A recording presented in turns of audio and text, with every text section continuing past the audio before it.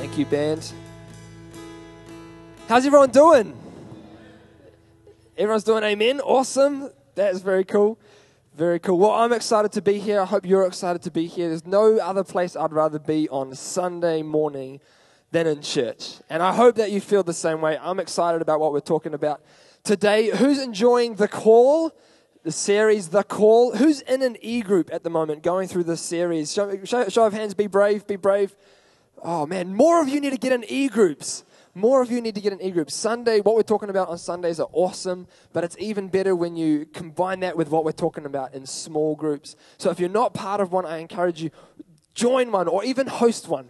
Host one. Host an e-group. It's really simple, and it will do you well. It will do you well. So, The Call. We're talking about The Call. What am I here for?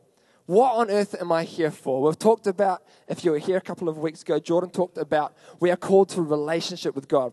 We're called to just be. Before anything else, we are called to just be. God created us for a relationship with Him and to be with Him. And it's out of that that everything else flows in our life, which is great. We've also talked about mission, and we had the amazing Pastor Lyle Penisula last week. And if you missed that, I encourage you to jump on SoundCloud and check out the sermons there.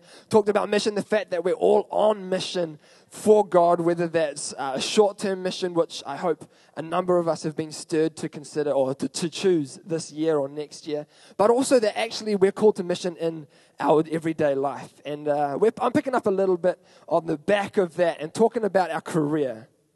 I'm talking about our day-to-day life, and whether you're a mum or whether you're a student or you're working in the corporate world or you're working at a factory, wherever you're working, that's what I'm talking about, the career. So it's not just the lawyers and the politicians and the typical career. It's whatever you do. From 9 to 5, Monday to Saturday, what you do, that's what I'm talking about today. And many of you know that I have just recently married the beautiful Emily, well now Mawhinney. Yeah.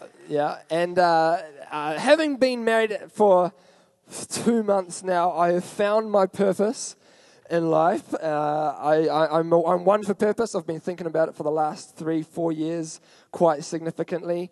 And I've found my purpose, discovered my life's calling is to eat my wife's cooking and get fat. And I am excited about that. Her cooking is amazing. If you haven't tried it, come round for dinner. It is phenomenal. It is amazing. I know it sounds impossible, many of you who know me, for me to get fat. I accept the challenge. I will endeavor to prove you wrong. Very cool. So we're talking about career. Where is God in the middle of our career? Where is God in our day-to-day life? Does the Bible have anything to say about the majority of our life? Because if we think about it, Sunday's awesome. Sunday's great, absolutely. And actually, everything we preach on Sunday will apply in your life. But today we're speaking specifically for our 9 to 5, our career, our vocation, if you will. And I really believe that the Bible does have a lot to say about that. So we're going to explore that today. And I really believe God's going to challenge us and lead us into a new sense of calling and purpose in our everyday life. Cool. Well, we're going to start by reading the Bible because the Bible is good. And we're going to start with our first scripture, which is coming. There it is. 1 Corinthians 10, verse 31. If you've got a Bible, feel free to open it or we'll read it on the screen together. This is the NIV version. So whether you eat or drink or whatever you do, do it all for the glory of God. Everyone say, glory of God. Glory of God. We're going to look at one other scripture quickly, and then we're going to jump into the rest of the message. Colossians 3:23. Whatever you do, everyone say, whatever I do, work at it with all your heart as working for the Lord, not for human masters. Very cool. Two very powerful verses. So let's pray, and then we're going to jump into the rest of it. Father, we thank you that you, that you are God, that we are not God. Right now, we choose to focus our hearts on you, focus our attention on you. We pray that you would speak to us, that we would hear your voice, that we would come to know you more, Lord, that we would come to find greater purpose in you. Lord, we know that we find our identity in you. We find our life calling, our purpose. Everything is found in you. And so, Lord, today we want to draw closer to you. So we pray that you draw near to us as we draw near to you. In Jesus' name, everybody said, amen. Very cool. So for those of you who don't know me very well, my name is Alistair. I've been coming to this church for 7 years now. 7 years. That's pretty awesome, isn't it? I love this church. This church is my home. This church is my family. I know almost all of you. If you're visiting, welcome. I will come and find you later. I promise I will come and make friends with you. I love meeting new people. I grew up in church, was raised by wonderful God-fearing parents. Right there, they loved me and disciplined me and then disciplined me some more because apparently I needed it.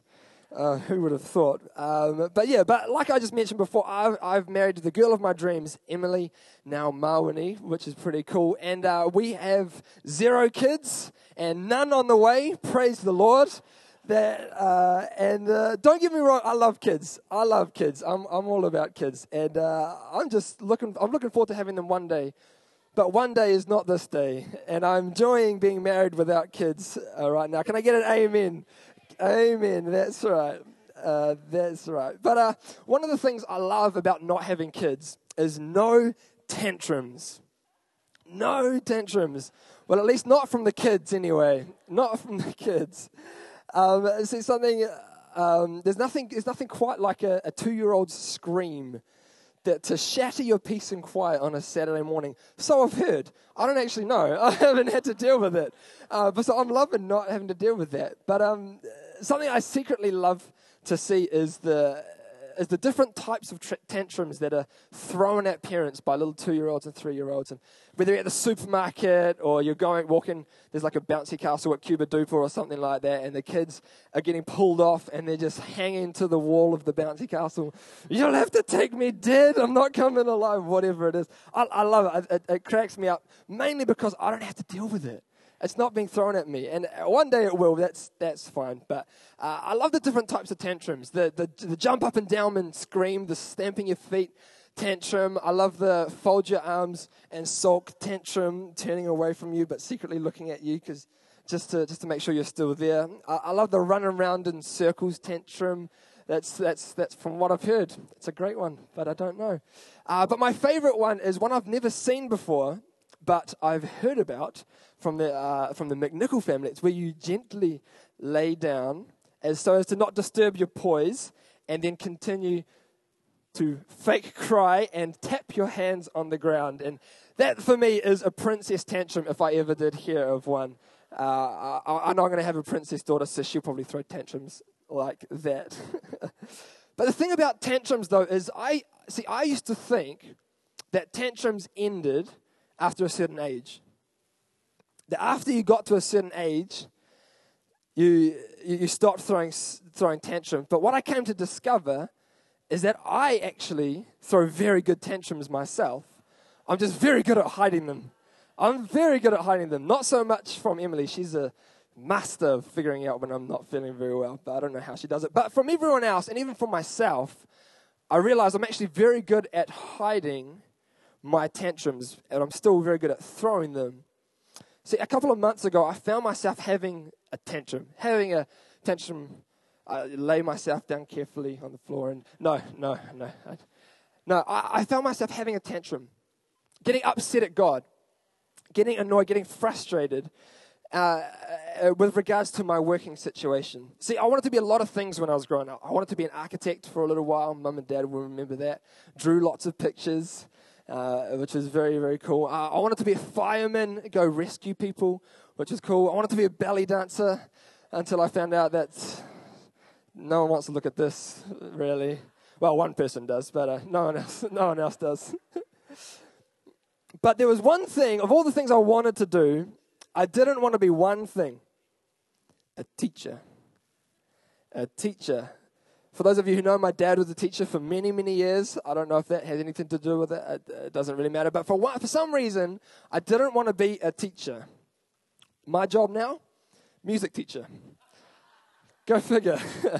Go figure. So I was having a tantrum with God. Why am I doing this thing that for so long I didn't want to do? Why have I found myself in this situation when I feel like God's called me this way and I'm walking this way? Where are you in the midst of that? Where are you in the middle of my career? Why am I doing this what I thought was this meaningless thing, this insignificant thing? I felt like I was wasting my time. I felt like I should be doing something else by now. And I don't know if you've ever felt like that.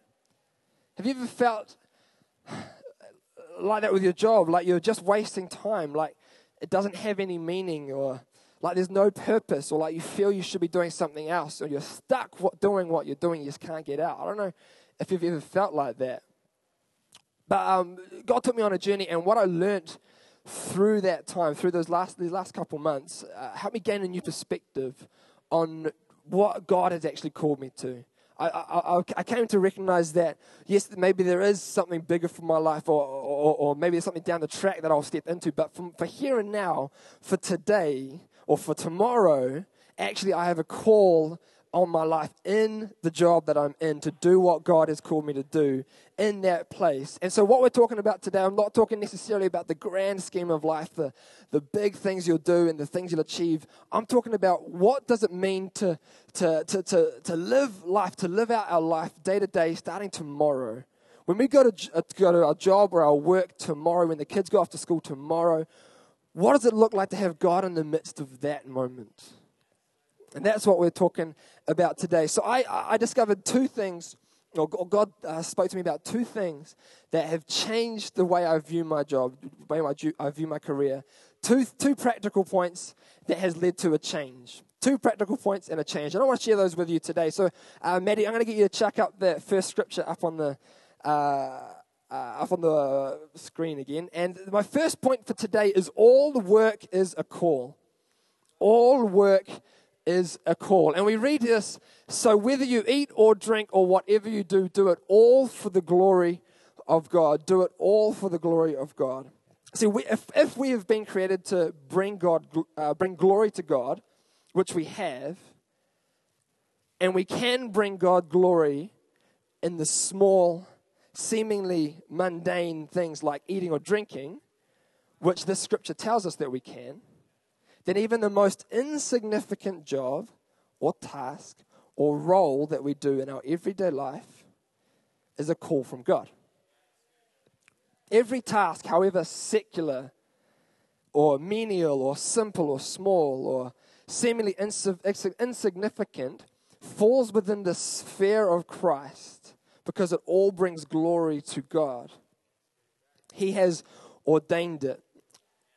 Martin Luther, not Martin Luther King Jr., not him, Martin Luther, the great reformer of the Reformation, he got a hold of this. And you might know that in the Reformation there was the battle cry or the rally cry around the Reformation, which is, we are saved by grace through faith, not by works. And that's important and absolutely. But there was also a second battle cry, a second kind of rally point, which you may not know of. And it was called the priesthood of all believers. And see, Luther was a monk for years, and for years and years and years, and he was told, a Catholic monk, for years, and he was told over and over again that the monks and the priests and the nuns and those people who have taken holy orders, they are called by God, and everyone else just does the profane things of life. They just do the menial stuff. They just do the work, the tasks of life. But then when he read this kind of text, he realized, as he put it, that even the milkmaid had as honorable a calling as the priest or the preacher. Even the milkmaid. And see, when we realize that this is true, that we are called by God to work, ultimately then, the distinction between the secular and the spiritual breaks down. See, all work is necessary for human flourishing, whether it's high-end law and justice or policing or something like that, or as simple as wiping down the bench. See, there are germs on the bench that will kill you eventually if you do not clean your house, spray and wipe it down. All work is necessary for human flourishing. And so when Paul said we should do everything that we do to the glory of God, right down to the small details of life, eating, drinking, wiping the bench, changing the nappies. I haven't done that one yet, but we will one day. And right through the Bible, we can look at some really significant characters who have modeled this really well, who weren't necessarily what we would call special or spiritual or anything like that until we look back on them. You've got the story of Daniel, who was a government official. Not only that, but he was a government official in a foreign land, as a slave in that foreign land. We've got Esther, who was a nobody woman, literally a nobody woman, who just got paraded in front of a king and then picked out to be a queen. We've got multitudes of shepherds. We've got Matthew, who was a tax collector, who was in the day the scum of Israel. And these people, God called them in their day. One of my favorite ones is of Lydia, a purple cloth merchant, who responded to the gospel, and then through her, the gospel spread to the rest of Europe. She was the first European to get saved. And that's just awesome. And it was just all of these people were used by God, called by God to change the world around them, and none of them were special in any way that we would necessarily expect to be used by God. Because I don't know about you, but sometimes I let it slip into my psyche that it's all about to be called by God to do God's things. You need to be a pastor, or you need to be a preacher, or it sounds weird me saying that, preaching, right? But it does. It slips into my thinking that I'm doing spiritual things when I have a microphone on stage, and then yet when I'm talking or teaching these kids at high school or at primary school, when I'm teaching them, that's just me doing a profane thing. It's just part of my day-to-day, and God's not in that. And it slips in. I don't consciously think that, but it comes out in the way I act, in the way I do my job, and it's just not right. See, all the different sorts of jobs and giftings, we sometimes cut this off between our secular and our spiritual life. But our life is to serve God in everything.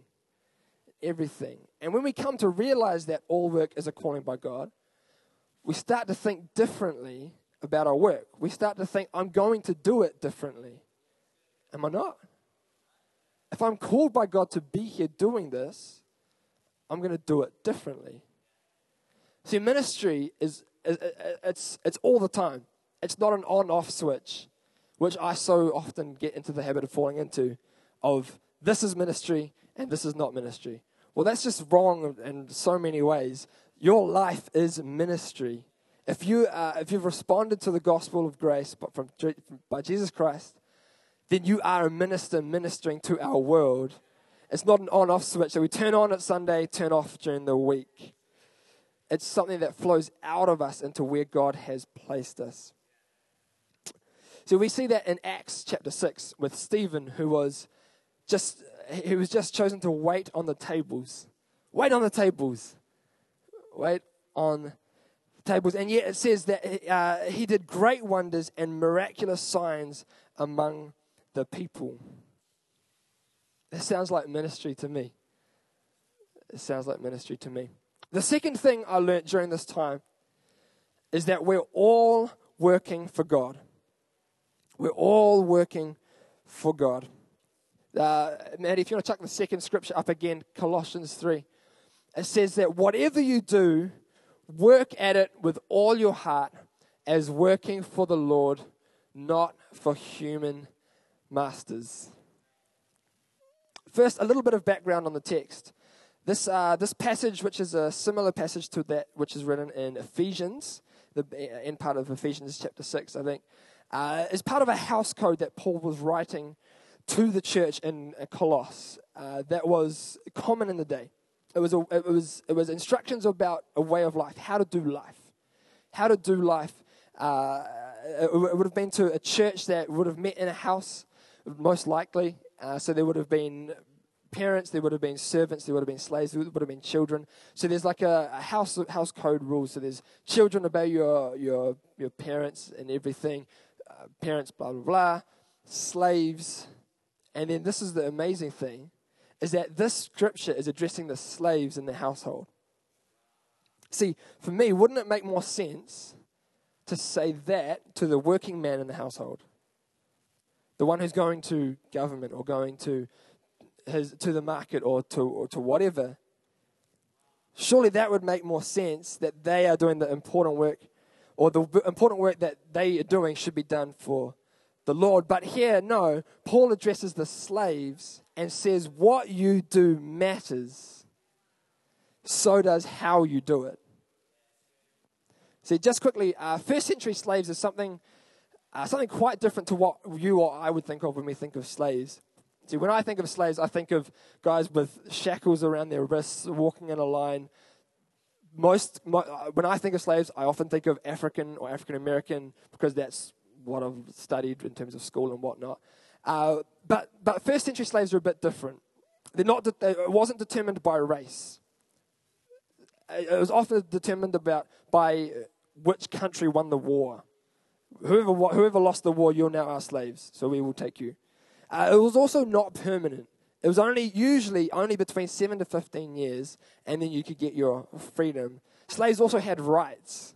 They could actually take their masters to court. They could also own their own property and have their own slaves. So this idea of slavery in the first century, it's different to what we think of slavery. And so while I'm not saying it's a good institution, hear me, I'm not saying that.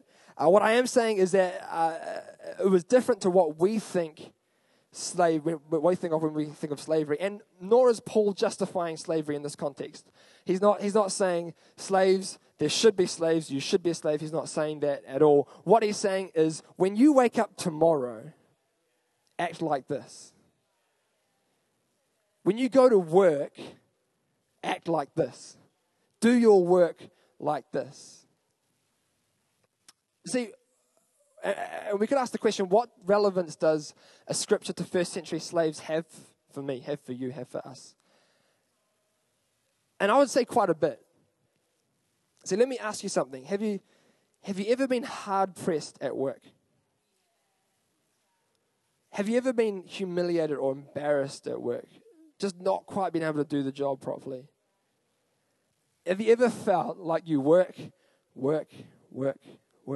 study, change nappy, and you just still can't earn enough, you still can't just get by? Ever feel like you've been treated unfairly by a boss or a co-worker? See, I would say that what Paul writes here to first century slaves is applicable to us because he wrote it to first century slaves. See, a number of us spend every day of our life feeling like this. And then the rest of us will have felt like this at some point, or we will feel like this at some point. Work is hard. Work is hard. Amen. Again, amen. So what is it saying? What is it saying to us? Quite literally, this scripture is saying that all the work you do, you are actually doing it for Christ. Like literally for Christ. Not just as if you were working for Christ, but you're kind of not. So it's a little bit of a paradox. No, you are working for Christ. Everything you do is for Christ. That's what Paul's telling us. He's saying that everything we do, we're doing it for the Lord. It doesn't matter who our earthly boss is. Jesus Christ is our ultimate master. So if everything we do is for Jesus, everything has meaning. And the way we do it matters, whether it is seen or unseen. Sure, some work is more skilled, some work is more valuable. Yes, you pay your doctors more than you pay the garbage man because you want him to do a very, very, very, very, very good job. Garbage not so important, but it is still necessary. It is still important. And everything has value when we realize that we do it for Jesus. So he has called us, and so we work for him. Therefore, everything has meaning. Everything has a purpose. When we realize that we have not only been called by God to be where we are doing what we're doing around the people who are there, but that we are doing everything for Him, we start to see our job differently and we start to approach our work differently. What do I mean? I mean 3 things. Number 1, overwork. Number 2, underwork. Number 3, influence. Number 1, overwork. Number 2, underwork. Number 3, influence. See, there's 2 common approaches to work in the world. Overwork and underwork. Overwork says, I need to prove myself. I need to make myself. I need to be someone or something. It's all up to me. It's how hard I work. No one's going to help me. I need to do everything for myself. I need to make myself. And so I work hard. I put in extra hours. I go in early. I sacrifice time with my family. I sacrifice time with my kids. I sacrifice my day off. I work because it's all up to me. I need to work. And underwork is the opposite. It says, I don't want to be working. I don't enjoy the job. I only work when I'm being watched or if I know I'll get checked up on. So I'll only do the minimum. I'm just doing what it takes to get through because my boss sucks. This isn't a fair job. I didn't want this job anyway. I'll just do the minimum. I'll just coast. I'll just get through. But see, when we come to a realization of what it means to work for the Lord, it does these 3 things. On the one hand, it destroys overwork. So if you do your work, but people don't notice, or you don't get that breakthrough, or you don't get those grades, you don't get into the school you wanted to get into, you don't make it, who cares? All that matters is what Christ thinks. See, there will come a time when everything will be gone except what Christ thinks. It's a remedy for overwork. But what about underwork? What about those who despise their work or their boss, or who find it hard with what they're doing and who just do the minimum to get by? To them it is saying, hey, your real supervisor is always watching. And by the way, he already loves you for who you are. He already thinks the world for you. Therefore, you must do your best job for him. You must always work with all your might. You must always work wholeheartedly. Do it for him. It's a remedy for underwork. And finally, we gain influence. A story I love in the Bible is that of Daniel. I mentioned him before. See, Daniel was a captive of Babylon, and he was handpicked from Israel as one of the slaves, as one of the captives, to serve in the government of the nation that had stolen him. And here he was, in a foreign country, with no family around him, in a culture that did not recognize or honor his God. I don't know about you, but to me that sounds like a lot of our workplaces. And yet he operated from a position of doing everything for God. Everything for the glory of God. He did it for him, and he did it as serving God. And then it says in Daniel 6, chapter 6, verse 3, then this Daniel distinguished himself above the governors and satraps because an excellent spirit was in him. And the king gave thought to setting him over the whole realm. See, when we honor God in our work, doing everything for him, we gain influence in our land. And this is my prayer for all of us over this month, but also the rest of the year. Come on, my prayer is that we would do our work to the glory of God for him, that we would gain influence in our city and ultimately our nation, ultimately the world. Isn't that what God's called us to? See, we're talking about mountains at the moment, and we're asking people to choose a mountain. Choose a mountain. And thankfully, they're not mountains to climb. Can I get an amen? Amen. But they're mountains to move. They're mountains of influence. They're arts and entertainment, education, government, health, business, sports, family, media, and the church. And these are mountains in our society. They're pillars in our society. And God has placed us strategically to have influence in the city. Have influence in the city. See, when you're working, are you believing for increased influence? To see your mountain shifted? Are you believing for change? See, I had this revelation when I was teaching. I had a string of students. I teach drums, mainly drums, privately and on a music bus, which is pretty cool, I must admit. But I teach instruments to kids, and the amount of kids who come through the door who have low self-esteem, and by the way, I teach drums, so it's like 95% of them are guys too, which is not what I was expecting. The amount of kids who apologize to me when they get something wrong in the drum lesson, I was just like, wow, where does that come from? Where does that come from? But I have this opportunity to influence their lives. As a young person following Christ, I might be the only person my age who ever has an impact in their life, and ever. And I have this opportunity to influence them, to build them up, to encourage them, to say, no, you're awesome, you're doing well. I'm pushing you because I believe in you, not because I want to embarrass you. I have this option to influence them, to move that mountain. See, viewing our work as the call that it is, and coming to a place of wanting to work for Christ brings about a change in us. I'm just going to invite Patti to come tinkle on the guitar. 11:20. Got a few more minutes. See, this brings me back to the change. Number 3, this changes us. This changes us. When we realize that all workers are called and that we're all working for Christ, or we're all working for God, number 3, this changes us. On the one hand, work suddenly becomes more important. It becomes full of meaning.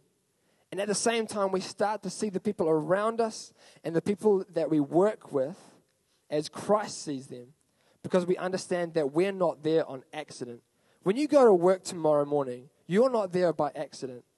The people around you who are having a bad week, a bad day, a bad month, by no accident are you there. God has placed you there, and He's saying to you, be my hands and feet. Show my love for this person. Show this love that I've shown you to them. But even beyond this, we step into a new reality of what it looks like to work the way God has destined us to work. See, in Matthew chapter 4, verses 19 and 20, Jesus is it's the calling of the first disciples. Jesus is calling some disciples to come and follow Him. And He says this, "Come, follow me," Jesus said, "and I will make you fishers of men." At once, they left their nets and followed Him. See, it would be easy to read this and just think, oh, I just need to give up my job and go on mission. I just need to give up my job and work for church. But that's not what this verse is saying. Yes, Jesus was saying this to these men. Yes, absolutely. But there's a greater truth that Jesus was saying that goes beyond this. See, Timothy Keller is a pastor in New York City, and we've done a couple of his series. The Gods at War was based on one of his books. And he interprets this passage. He says this, Jesus says to the fishermen, "Leave your nets, and I will make you fishers of men." What he's saying is, I have a fishing beyond fishing. I have an art beyond art. I have a business beyond business. I want you to rest your heart in real wealth, in real beauty. I want you to rest your heart in me. See, when Jesus died on the cross for us, He died for our whole life, not just for our spiritual life. This is why our day-to-day is so important, because it's important to Him. He died for it. And when you understand the call that God has for you, for your career, for your vocation, and you understand that He's called you by His grace to do great things, good works for Him, you won't have any trouble picking up your nets and doing your best. And you won't have any trouble putting them down and walking away. The truth is, you are where you are for a reason. And what I really believe we need to ask ourselves today is, what does it look like to be a Christian in my job tomorrow? What does an equipper's doctor look like?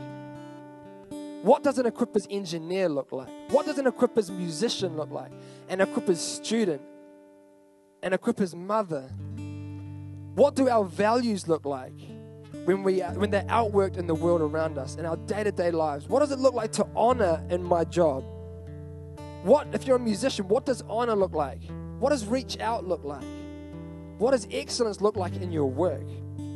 What does it look like to honor your boss who treats you unfairly? What does it look like to serve your kids and family as a stay-at-home mum and to reach out to the wider community around you through that? What does it look like to serve those other families when you're tightly pressed yourself, to put them above yourself? What is God saying to you about your job? Have you treated it as menial, insignificant? What about how you're going about your job? Have you become lackadaisical? Just treating it casually? You're just doing the minimum to get by? Or have you put too much pressure on yourself to perform, to earn something that you've already received in Christ? Come on, why don't we all stand to our feet? I want to invite you to stand. I'm just going to read one more quick passage of Scripture, which is, I believe, has a great prophetic sound. It's then I'm going to hand back over to Jordan. It's from Zechariah, and it's talking about the fulfillment of the kingdom. This return from Jews from captivity coming in, where everything comes back into shalom, into completeness, to peace, to harmony, and it comes in. And this is the day we look towards. But not only look towards, it's the day that we're part of ushering in every day. This is what we're on about, ushering in the kingdom of God. The kingdom is within us, Jesus told us. And we carry that into every day. Everything is about coming under the sphere of Christ. So right across this place, why don't you close your eyes? Let's let the sound of God, this prophetic sound from Zechariah, wash over us. Let's let it challenge us as I read it today. On that day, holy to the Lord will be inscribed on the bells of the horses, and the cooking pots in the Lord's house will be like the sacred bowls in front of the altar. Every pot in Jerusalem and Judah will be holy to the Lord Almighty, and all who come to sacrifice will take some of the pots and cook in them. On that day, holy to the Lord will be inscribed. It'll be inscribed on engineers' calculators. It'll be inscribed in mothers' prams. It'll be inscribed in sportsmen's shoes. It'll be inscribed on everything that God has positioned us in and to.